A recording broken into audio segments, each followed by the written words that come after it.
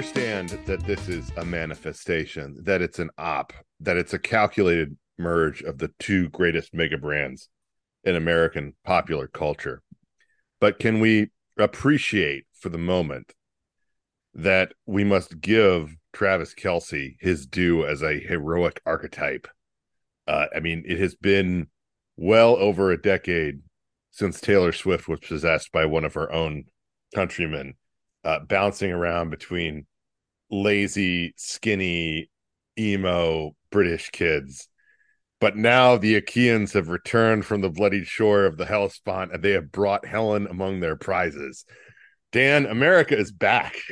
This Hey, is it's one of those moments that has it's unified the five, families of American popular culture, however you want to, whatever analogy you want to use. It's one of those moments that's kind of fun. It's not political, or at least mostly not political. You can talk about the psychopathic Taylor, the sort of fan union that, are filing grievances about her relationship.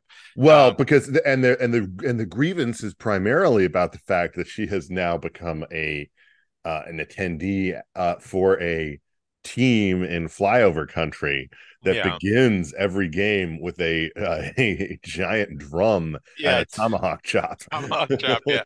No, but you say heroic archetype. I mean, there is a kind of, it calls to mind Bill Burr's great old riff on Arnold Schwarzenegger as just an icon, and that Netflix documentary that just came out about Schwarzenegger. The first part, at Mhm. least, is just an icon of a guy who, you could joke about like the self-help. What's it called? Visualizing or like manifesting, right? Mhm. All that stuff. You could joke about that, but Kelsey, like Schwarzenegger, who just decided that even though he couldn't speak English, was from a, Austrian backwater, that he was going to become the biggest star in America, and then just did it, right? Kelsey basically manifested dating the most famous woman on the planet. I mean, that's pretty badass. I mean, by any measure.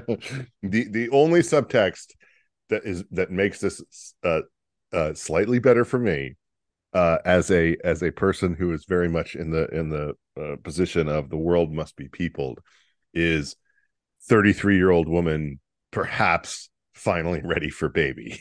Because Yeah, well, he does have this. We talked a little about this in the group chat. He does have this kind of, there's a logic to it because you're right. She dated her, I don't know her full hit list, but yeah. she dated her emo guys earlier on. Like John Mayer, Gross, and Jake Gyllenhaal. She wrote like 50 songs about him, I think. And now there's this vibe that a Kelsey kind of brings to the party, which is, he's a, let's get into like scouting combine talk. He's a lunch pail player, right? He's a gym rat, first guy to the building, Yep. every morning. Powerful lower body. We could really make this uncomfortable in a lot of different ways. But he reads as like the safe, dangerous guy. So Yes. it's kind of exactly, if you're a like self-made woman who's like can take care of herself, and obviously understatement in Swift's case, and you've kind of dated a certain type for most of your life. It's a little bit like Gwen Stefani and Blake Shelton, right? Yeah. Yeah. Um, Yeah. Very much so. moving on from Gavin Rosdale, the sort of emo rock star guy, Mhm. to a guy who again is a lunch pail flyover state. Um, Moving on from someone who had 16 different types of skin cream in yes, in his vanity, to someone who's like, what's a vanity?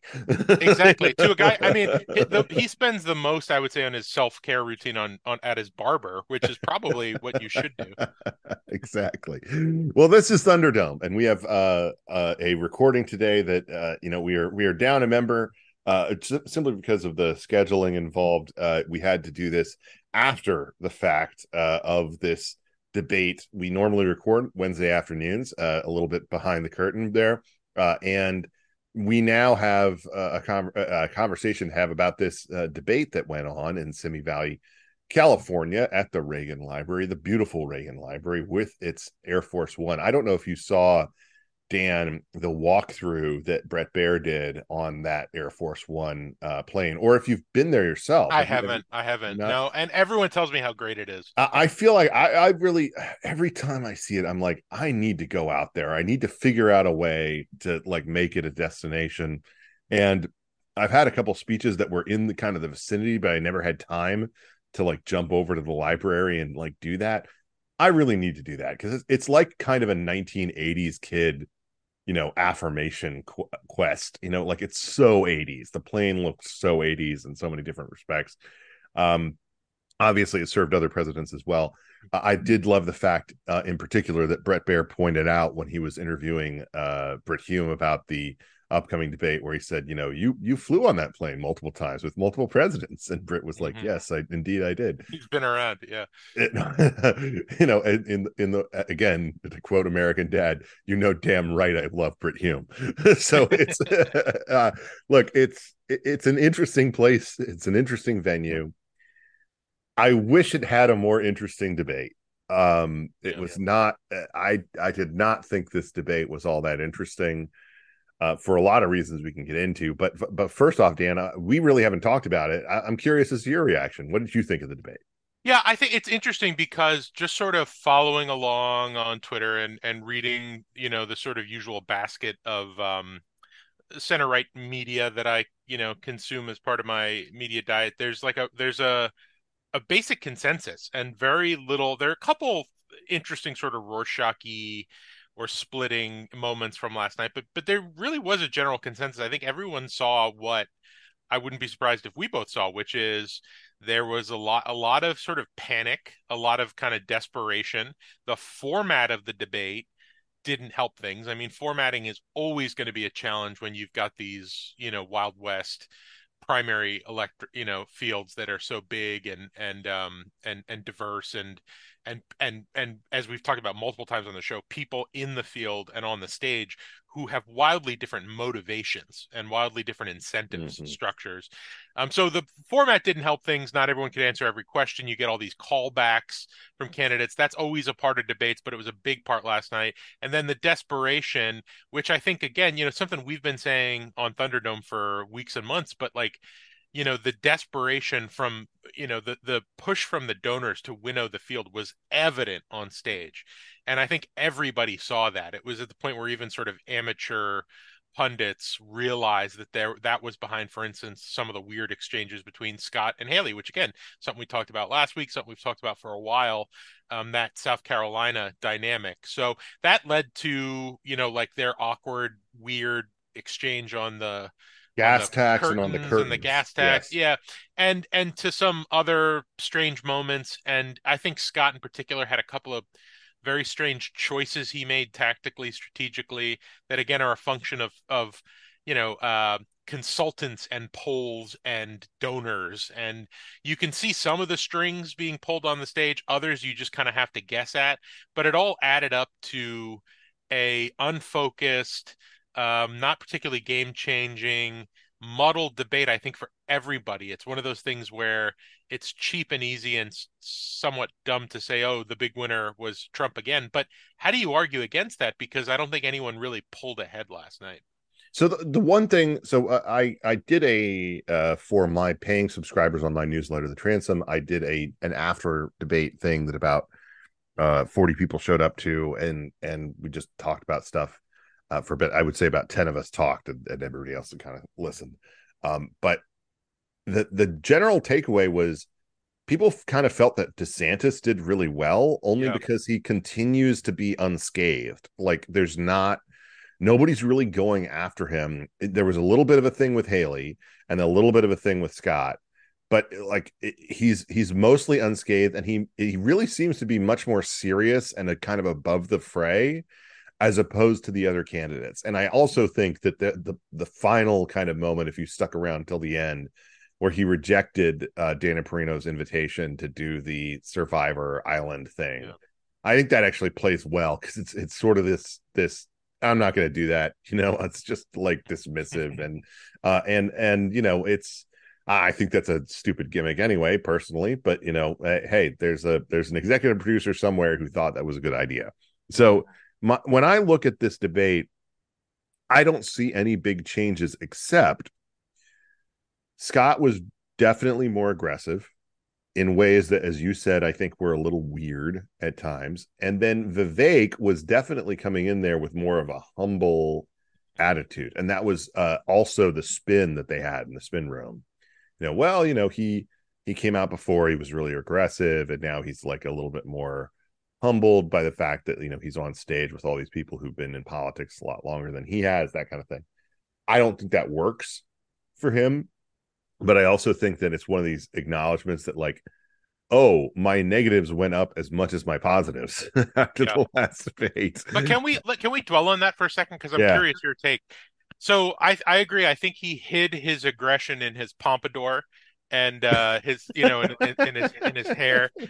But what I found interesting about that is I have been guy number one on this podcast saying that he's and it's again not an original thought, but saying that he's running for Fox show host and that not he's not really interested in being president. You have really strong feelings about him as a huckster and a fraud, and I think those are all dead on.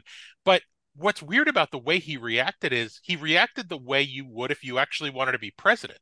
Mm-hmm. That's what I don't get, and it gives me a little bit of pause. It makes me question my priors a little bit. And there's a really interesting theory there too, which is that that started creeping into my head, which is, we've talked about like at a certain point, he stops becoming a Trump stalking horse and starts becoming a Trump problem if his numbers, go above a certain threshold. So when he's sitting at whatever, 5 or 7%, you say this is a Trump stalking horse. He's a stand-in. He kind of serves a useful purpose as a punching bag for the other candidates who can't hit Trump directly. So they hit Ramaswamy. They serve his interests of sort of capturing some of that audience for whatever scheme or scam he's going to run later. But then if he cracks that threshold, now he's actually cannibalizing Trump's vote because they're in the same Yeah. bucket. And then so I just don't know what to make of him reacting so strongly, and again, almost telegraphing his reaction. It was almost like a message I care It was moment. it was funny because last night, after in our after debate thing, we had two prominent Indian American conservatives in Anang Midal and Ovik Roy joining us, and the dynamic of like two Indians arguing with each other in a way on stage, like that stuff plays like in that community in a Sure, way that is different than it does for the rest of us. And I think that one of the things that I think happened is that his kind of disrespect of Haley had to have an impact on him. Like it had to have led to some backlash from certain corners of the Indian American community, and I think that that's something that maybe played into the way that he performed this time around. As for Haley, she to me, I mean, I kind of feel like she's going to have some negatives come up because of this, only yep, because for two reasons. One is she seemed to be attacking everybody, like lashing out toward everyone, as opposed to like being just last time around focused on like Vivek. hmm And I also think the fact that Tim Scott got so much airtime also hurts her. Not that Tim Scott sort of is someone who I think should is going to have some kind of boost from this debate. It's more that, like, if you get that much airtime, why do you drop out? You feel like you still have a shot, and she very much needs Tim to drop out in order to be conceivably the second or third candidate in the race. If you want to consolidate support, you want to have the threat that, like, Donald Trump could take 30% or something like that in South Carolina, and you could be nipping at his heels. That's what you want if you're Nikki Haley. But I don't think she's going to get that unless Tim Scott gets out, and I think that this debate decreases the likelihood of that happening.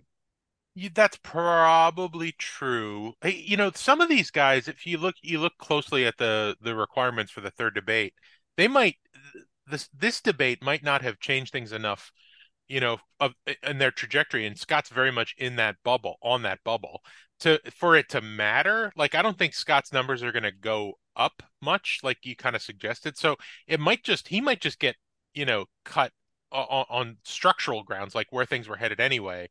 But I agree. I mean, the interesting thing about Haley is another area where there was, it was one of the few areas I should say where there was like I said, some sort of disagreement. I think, smart people watching it, whose opinions I respect, like there, there, there was kind of one group that felt the way you did, and I'm a little bit more in your camp of like, she was a little too aggressive. She came off as rude and impatient at times, sort of exasperated, sometimes.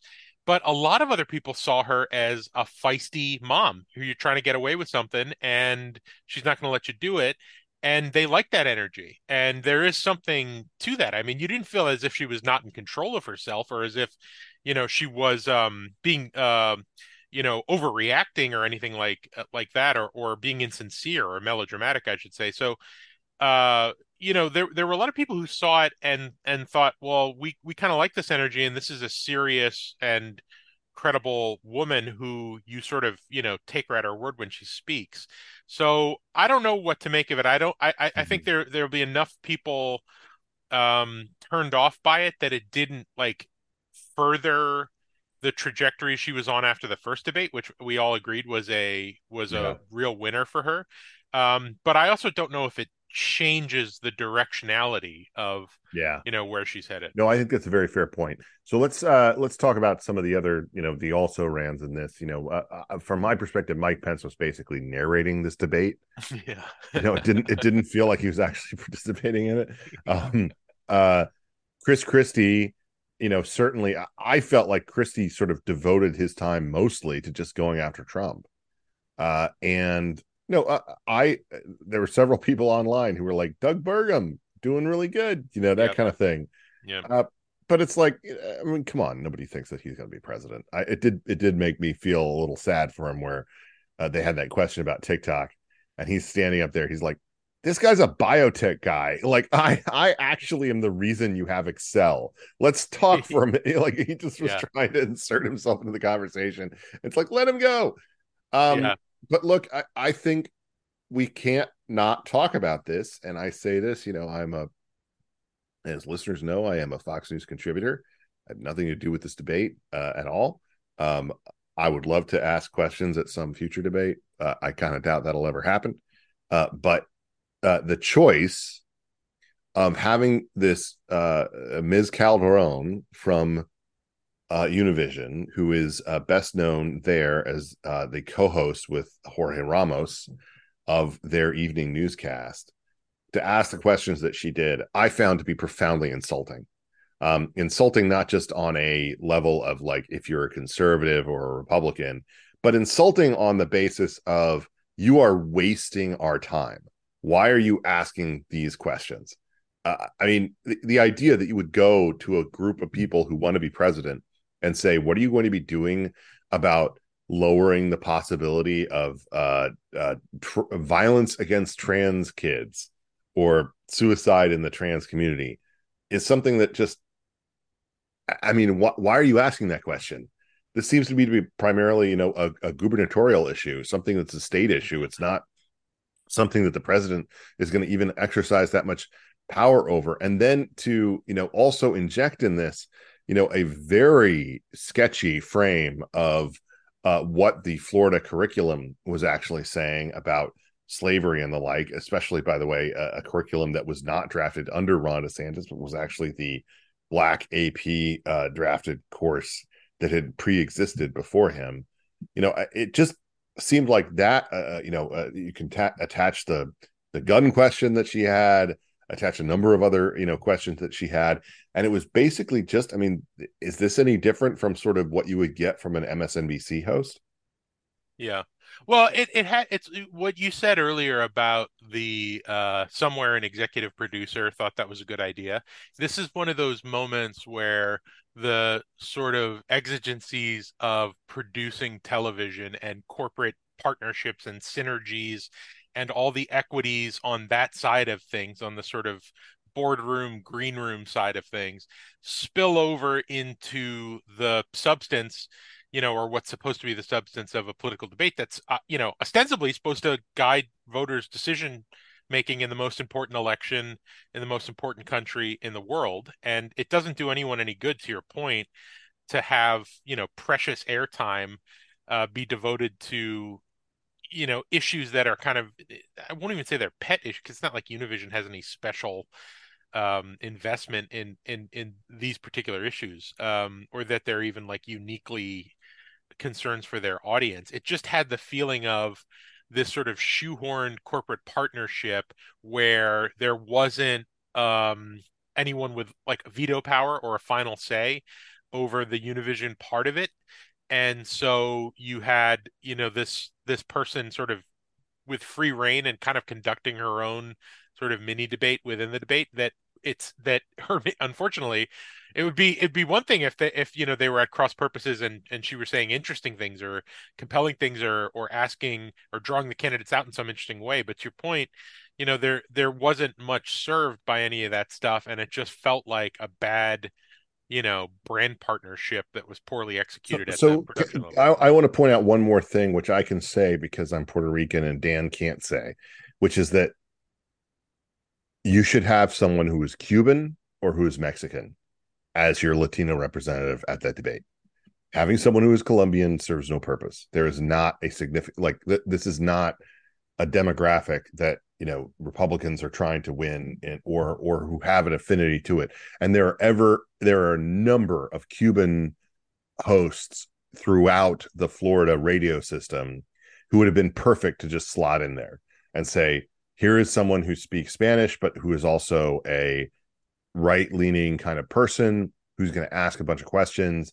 And I think that, maybe they didn't do that because they thought that would be too friendly to DeSantis, because those are the people who DeSantis just like crushed it with in the last, sort of election.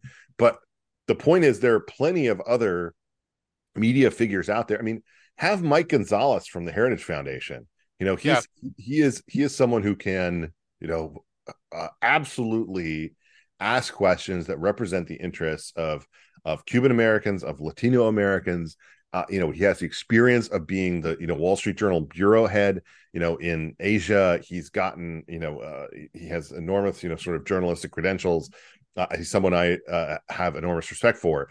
And he could have asked a bunch of questions that would have been very relevant to Latinos across the country, and done so totally. Yeah. by the way that would pronounce that effectively, because there was clearly some pronunciation breakdown in some of this. So why pick a lefty host from Univision? It just Well, doesn't, it makes no sense. also, if you're worried about, further to that point, if you're worried about, a Cuban American being, or a sort of South Florida constellation of Latinos being too friendly to DeSantis, what you should have done is picked a Chicano from the Southwest, from the Totally. border states, right? Yeah.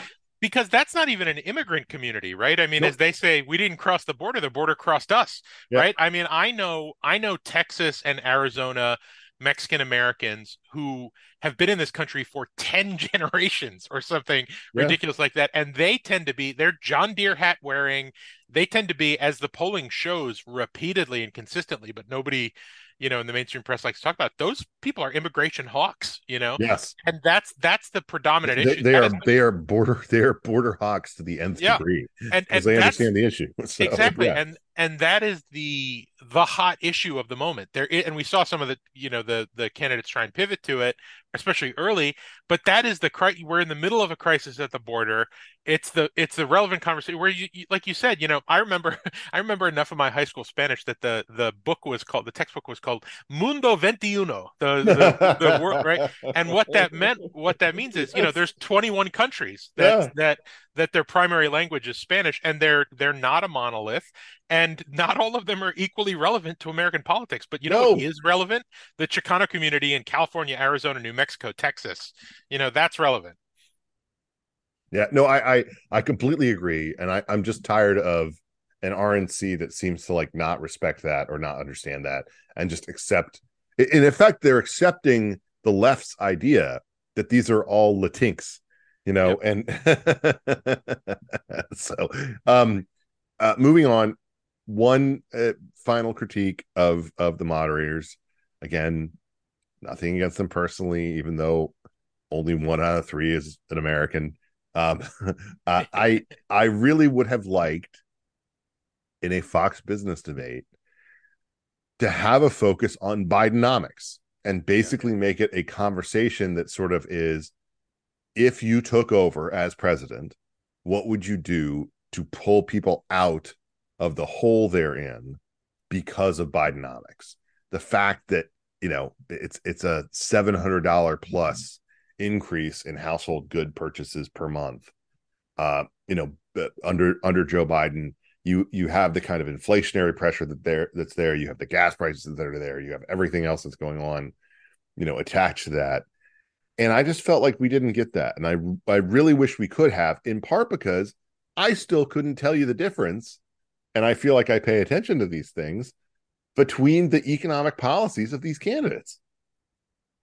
Yeah, and it's odd because we're in the middle of this sort of scramble of economic priorities and policies between the Democrats and the Republicans. The Democrats are continuing their trend towards the sort of neoliberal globalist economics that they've been on since the 90s. And of course, the Republicans are having their populist moment, pro-industrial policy, all that stuff. It's played out kind of poignantly in Trump's decision to go to the UAW picket line and then Biden scrambling to get there a day before him. I didn't realize he was the first president to visit a picket line, and he only did it because otherwise Trump would have been the first president to to visit a picket line. So that's all happening. A lot of these guys have made gestures at that populism, and then there's some more kind of establishment. Uh, we ran into this problem last week. I use establishment a little bit differently, I think, than you do, but orthodox '90s aughts conservative Republican positions on the economy. Mhm. Some of those folks on the stage too, the Pences and the Haleys. It's amazing too because we talk about the polls that have Trump ahead. The Washington Post poll that had Trump ahead 9 points over Biden. And to me, the easiest explanation for that, given all of this, I'm waving my hands frantically, the viewers can't see, um, the easiest explanation for that is the old fundamentals model of it's the economy stupid. What are the two or three big indicators of sort of contentment and happiness in the American household, mostly economic, and they ain't good. I mean, the most relevant thing to most American families right now is that they cannot buy a new car and they cannot buy a new house because the Yep. interest rates are prohibitively high. Yep. If your shitbox car is breaking down and 5 6 years ago you could pay 3% on it and now you're paying 8 or 9% realistically, that's a massive problem. And it's something that almost no one talks about in the media, even though that's the where the rubber meets the road for no pun intended, for most Americans, that sort of decision. And you need to have some sort of coherent answer to that question. And it's going to involve some unusual combinations of policies. You're going to have to talk about the Fed. You're going to have to talk about interest rates, but you're going to also have to talk about some old school Reaganomics, like, deregulation and unleashing, the engine of growth, because the only way you can get out of a lot of these problems of inflation and high interest rates is to just have a huge spurt of economic growth. And that's what they need to be talking about. Mhm. I completely agree. Let's wrap it up with this. I was, just in terms of the moments that stood out from the debate, other than Chris Christie telling Vivek to put his hand down right at the end, which literally made me laugh. Um, I did feel like this was a debate where we came away with a better picture, perhaps, of the attitudes of these folks on stage on a number of different issues. You had DeSantis clarify his position on the abortion side of things, something that was hailed by the Susan B. Anthony list. You had, I think, some clarification on Ukraine and on China and on Taiwan, and I think you also had some clarification, a little bit, on the expectations that we would have from these folks when it comes to battling back against the bureaucracy, if they were able to arrive in DC. But does any of this clarity matter in the absence of Donald Trump? In other words, until he's actually on the stage, aren't we just kind of looking at an undercard and we're waiting for Godzilla versus Mothra with obviously Joe Biden is Mothra, and having them, just sort of slap each other over the course of a significant amount of stop motion time. We just are. It feels like the preview, and I don't know if that's going to change. I don't know if we're even going to see them on the debate stage in any capacity, either of these old men. Well, Is there that's a the point to any question. of this? Yeah, that's the question, and I think pundits are starting to raise the possibility that there just won't be anything like traditional debates. And there was sort of a, a the way the pandemic scrambled a lot of expectations for in-person anything. It feels like it's possible given all of the forces and given that Trump has gotten away with not showing up at these debates largely so far. What would be best for Biden is for Trump to somehow huffily, assuming they're both the nominees, for Trump to somehow huffily refuse to appear with him, and then Biden can say, and his team can say, well, Trump's scared or whatever, but really Biden doesn't want to get on that stage. You know, it's a much bigger problem for him than it is for Trump. On the As far as the primary debates go, I've long thought that Trump not showing up would eventually have an impact on him, but that presupposed that everyone would go hammer and tongs at him in absentia. We saw a little bit more of that this time. I Mhm. think that's interesting because, it's getting late early, as Yogi Berra would say, and a lot of these guys, not just the winnowing, but also they understand that like playing nice with Trump has not allowed them to poach any of his voters, has not allowed them to move up in the polls. There's really no point to it anymore. I mean, you can moderate and you can gauge your level of aggression, which I think the DeSantis team is doing most obviously, but there's no profit not going after him. So if that continues, I still stand by my prediction that that Trump not showing up, these debates will hurt him because, as I said, you go to see the guy get the cannonball shot at his stomach to see the guy get the cannonball shot at his stomach. You don't talk about him and you don't get the entertainment value that you get from the freak show without the freak being present and saying the thing and doing the thing. So the people who love Donald Trump and who support him, they want to see him entertain them. Mhm. And if he continues not to show up and he continues to duck it, I think that will have an impact as long as his opponents are capitalizing on it, and pointing to it, repeatedly. So the only other last thing I'll say is, I think one of us pointed out early on that it might be the case that Trump is trying to wait out Pence in particular. I think I think Trump is happier to have a fight with Christie. I do think Christie gets under his skin a little bit, but I think he's happy to go at it hammer and tongs with Christie. I think he doesn't want to be on a stage with Pence. I think there's a little something to that. It's kind of a pet theory of mine. So Yeah. might not be. I would not be surprised if the first debate after Pence drops out, which could be the next one, is the one that Trump shows up to. But who knows at this point? Mhm. No, I think that there's some validity to that. There's a particularly personal way that Pence can approach this that could make him perhaps not benefit, but certainly could damage Trump. Hmm. And I think that we can all see that. All right. Well, this has been Thunderdome. Thank you so much for listening, for Dan and for me. I really appreciate you subscribing, listening, recommending this to a friend. You can go to thespectator.com to sign up for all of our newsletters, our magazine, obviously, which is an impressive print product. I hope you will subscribe to it. You can use, a variety of different codes that are out there, but there's an offer right now that's on the website. I hope that you will check it out, subscribe there, and we will be back next week to talk all the more about this crazy election. Thank you for listening.